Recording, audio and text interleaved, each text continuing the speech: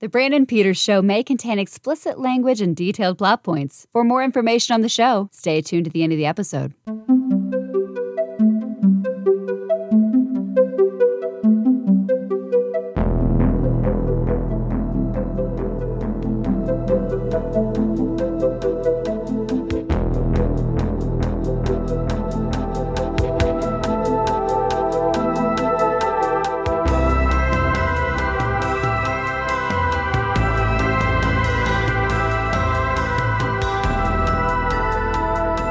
And now, here's Brandon.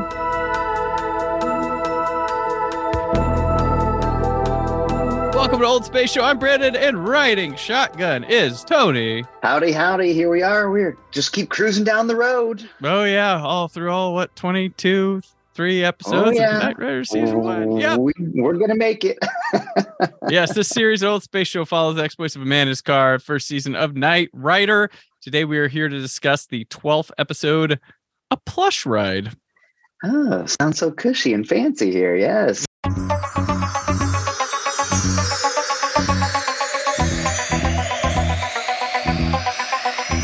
Devon Miles has organized an anti-terrorism treaty between 3 rather unstable third world nations.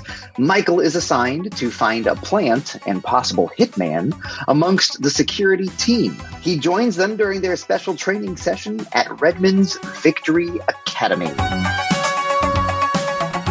This one is directed by Sidney Hayers, written by Gregory S. Dinallo. This is the first of 6 episodes he'd write. He'd also be a script consultant for 7 more of them. It stars David Hasselhoff, Edward Mulhare, Patricia McPherson, William Daniels, William Lucking, Wendy Fulton, Hector Elias, Michael Carvin, and M.C. Gainey. Who is this Devon guy negotiating peace treaties? I thought they were some super secret, mission-based organization, but yeah.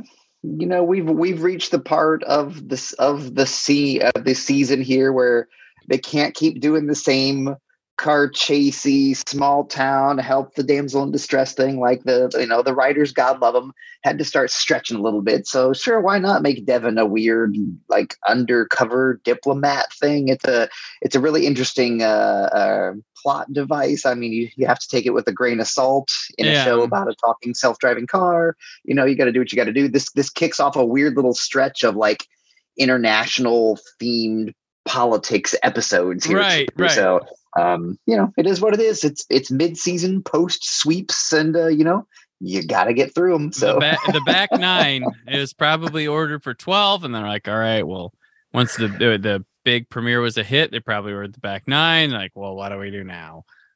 Which we talked earlier, show Planet of the Apes that Russell McGee and I talked last year. It didn't get the back 9. It had preparations for 3 to 5 episodes that would be next in succession. A couple of them had full scripts, a couple outline ideas, but you should prepare for, well, what are you going to do now? But that one did not get to happen. Knight Rider got that to happen. Well, it's interesting that, to go back and watch shows like this here at Old Space Show, where you get to go back and revisit these 24-hour-long episodes in a season where that was the norm. And then you sit down today and you're going to binge a 7-episode, 35 minutes a piece season. And that's called, essentially you string that together as a giant movie, or, even the biggest series these days, you're probably capping out at 12 episodes of an hour a piece, season by season. So it's definitely an interesting juxtaposition for sure. Network shows are still going strong with a lot of the 20 to 22 episode seasons, but you get outside of that, that's not happening. And many are made with limited seasons involved, like Andor on Disney Plus is only planned for 2 seasons. The people who do The Last of Us said if this one continues, they will not go further than the games. But there's a lot of shows with limited, like Stranger Things only had a certain amount planned. So, but Knight Rider, I think the idea is just, well, we'll just keep this going as long as we can. If they go 10, we go 10. Sure. That's right. what you wanted back in the day. Yeah. You just wanted to be as indestructible as KITT, I guess. If you've got a car that technically can't die, then why not keep it going? I'm sure they had alternate plans in place, like if Hasselhoff opted out contract wise or something happened, you can find a new driver. This is almost like the Doctor Who of American television here. You could just keep it going with new drivers. Why not? Yeah. But unlike a lot of science fiction shows too, you're talking about Knight Rider's a bit more challenged because it can't go to a different planet every week and rehash things that way, or it can rehash things, but it's a bit more monotonous than your Star Treks, where you can, or Space 1999s, where it's different planets, different beings. You're right. I think they could have. Again, this is pure speculation, but if they would have had to have a shift away from Hasselhoff as the main character or whatever, they could have. But oh, KITT's going to Britain, or whatever. He's driving on the wrong side of the road, you do the culture shift instead of the planetary shift, I guess. But even that would have worn thin after a while, I imagine. So you could also, while still with Michael, I guess an idea would be to send him over there for a 3-part episode where they go to the UK or something like that. That'd be sell the shit. That'd be good. For when it comes to syndication, selling the show overseas, that's what you do. You go and set it where you're trying to market. You're right. Well, the way that I'm watching, I was watching something on NBC this past weekend, and I saw commercials for brand new series of the updated Quantum Leap and the updated Magnum PI. So there's no saying that Knight Rider just couldn't come back on the air someday. That's the way we're trending right now. They've tried, so we will see. It's always there. Knight Rider 90 or what? Knight Rider 2020. Yeah, the car talks. No, yeah. Wait a minute. Yeah, we got to get fancier than that. It drives itself. Okay. And then it's a Tesla or what is it? Yeah. It has a computer in it. Okay. Go on. Can facially recognize people. Okay. Well, I guess he's got his phone, but we could guess the car would help with that. Yeah.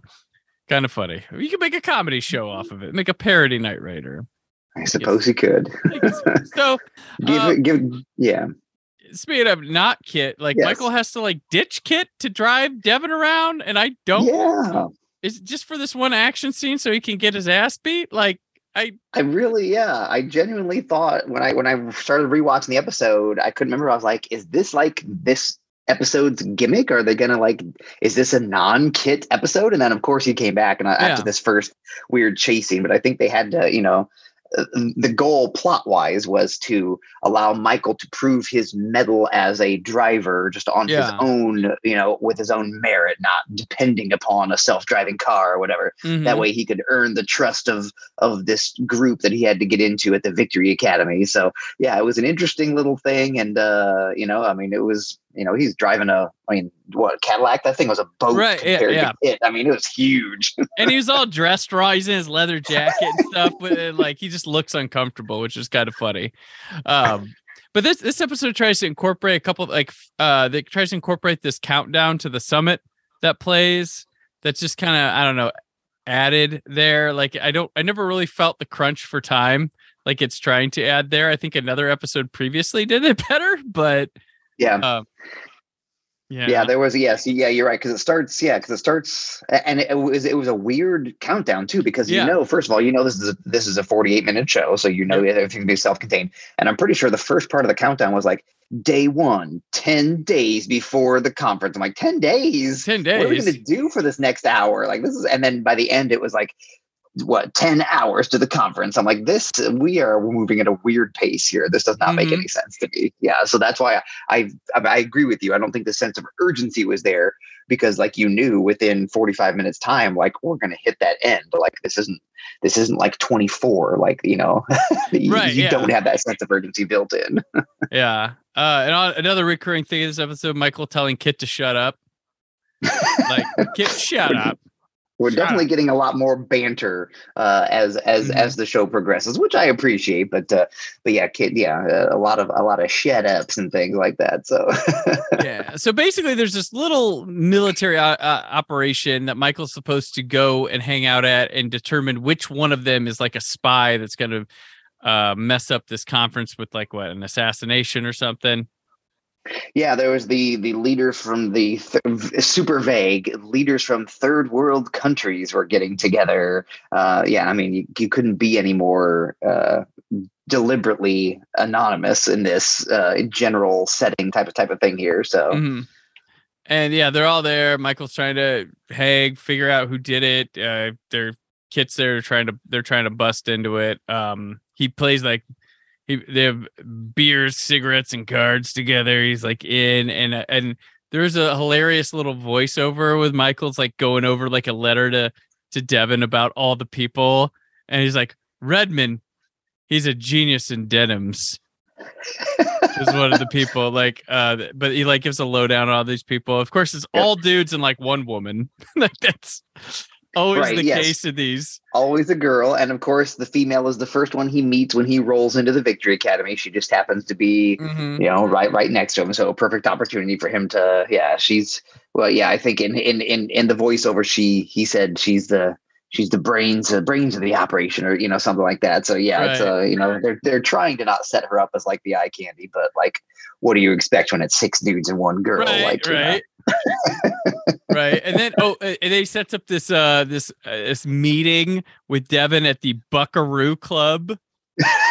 And Bonnie shows up with a cowgirl hat on, like just like, hey, oh man. Michael was so shocked he stopped he was eating his chili. He stopped mid chili to gape at Bonnie, and then of course they found Devon in a 10-gallon hat as well. I mean, Devon, you look ridiculous. Just like, I put a British guy in a cowboy hat. This is gonna play well with the American audience. You're gonna love this. Water cooler. Did you see Night Rare last night? Yep. That Devon in the hat. Oh man.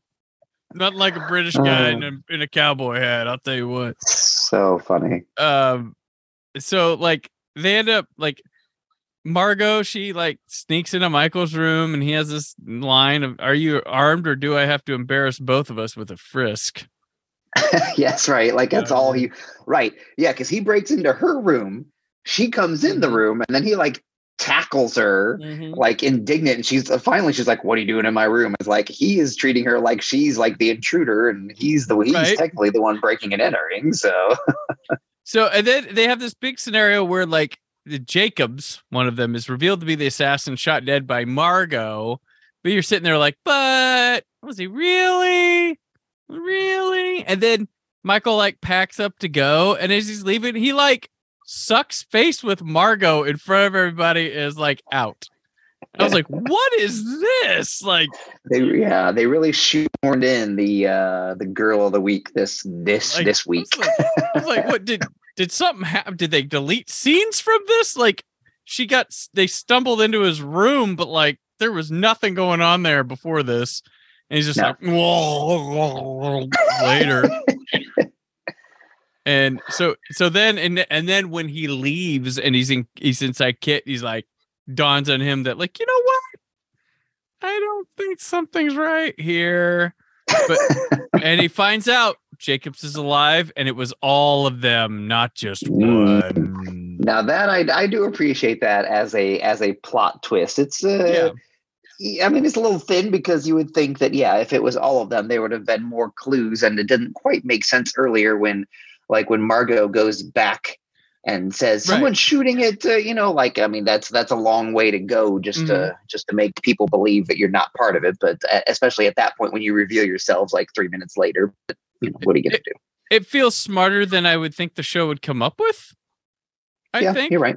Yeah, I definitely didn't buy the Jacobs thing. I'm like, well, we have how much time left in this episode? There's something else with this. So yes, it was less formulaic than it could have been, which I appreciate. I was looking for more so that either someone set up Jacobs and wasn't it, or that Jacobs was with somebody. It was 2 of them, and the partner shot them to get off the trail. That's what I thought we were going for. Not all of them, so decent surprise there. But they try to kill Michael by putting him in KITT and rolling him down a hill while he's passed out. But then Michael, Yep. Yeah, I mean, yeah. Though I was just gonna say, that you have to have these. Yeah, I mean, if you want to kill them, obviously they've proven that, like, they were literally minutes in the show, minutes before, they were literally comfortable shooting at him with live rounds, like from 10 feet away. But now they're not comfortable just shooting him in the head. They're like, yeah, let's see. It's a plot device, right? So it has to, and of course, it's the world's longest, only semi-slopiest hill. Plenty of time for KITT to wake Michael up with the oxygen in the car. Like, hey, Michael, we can't stop, but I'm going to need you to help me because this hill's going to run out in another 7 minutes. So, but it's okay. It is what it is. I get you. So they go in this big chase where, like, all the people have their own cars, like another Fast and Furious thing where they're trying to do a mission and everybody's in their own cars communicating CB. Michael's got like a video game, like an Atari video racing game as display.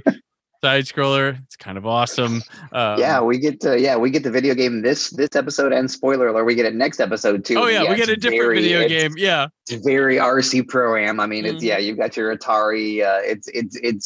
It's not impressive at all, but at least they're communicating via CB, because I know earlier in the season we had someone literally a phone on corded phone in the car talking, and I'm like, this can't be that can't be a thing. So, but yeah, they all end up either crashing and blowing up, including Margot, who has a like horrid crash and burn death. He does it all, and they have a nice after party at Buckaroo. Back to the Buckaroo Club, Buckaroo Club. Well, the Buckaroo Club is I found this out by reading some trivia. The Buckaroo Club is a Glenn Larson favorite. He also featured that on The Fall Guy. That was one of the bars that they would frequent. So that is a Glenn Larson little in joke, an Easter egg, I guess, if you will. So the world of Larson.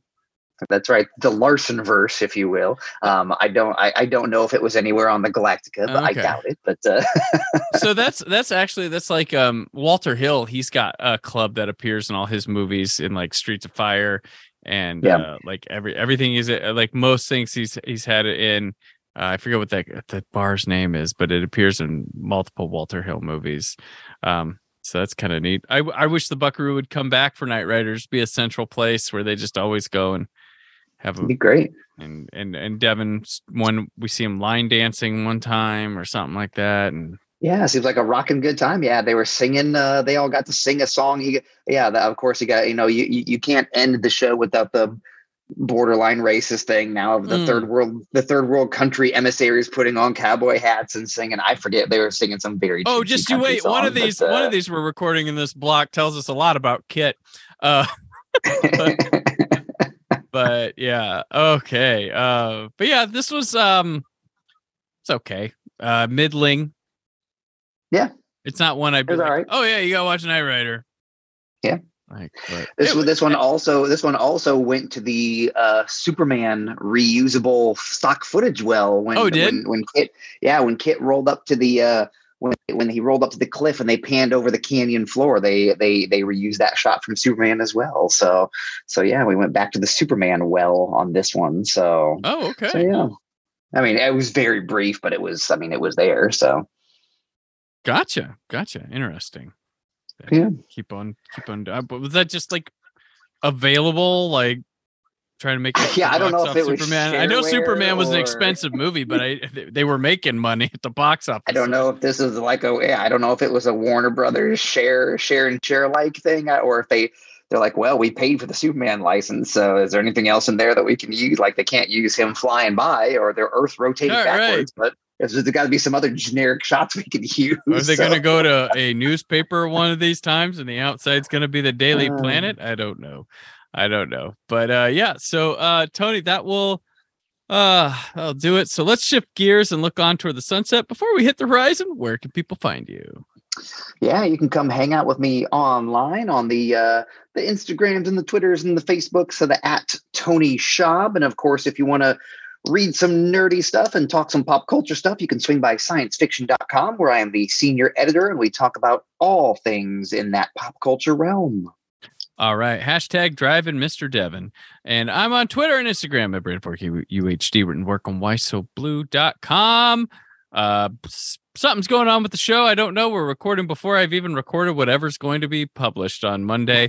But you always come back here Wednesday on Old Space Show for another Night Rider adventure. That's it for now. But from Old Space, Brandon and Tony, not so lone crusaders in a dangerous world. The world of Old Space Show. Thank you for listening. The Brandon Peters Show is a Creative Zombie Studios production. Produced by Brad Shoemaker and Brandon Peters. Written and edited by Brandon Peters.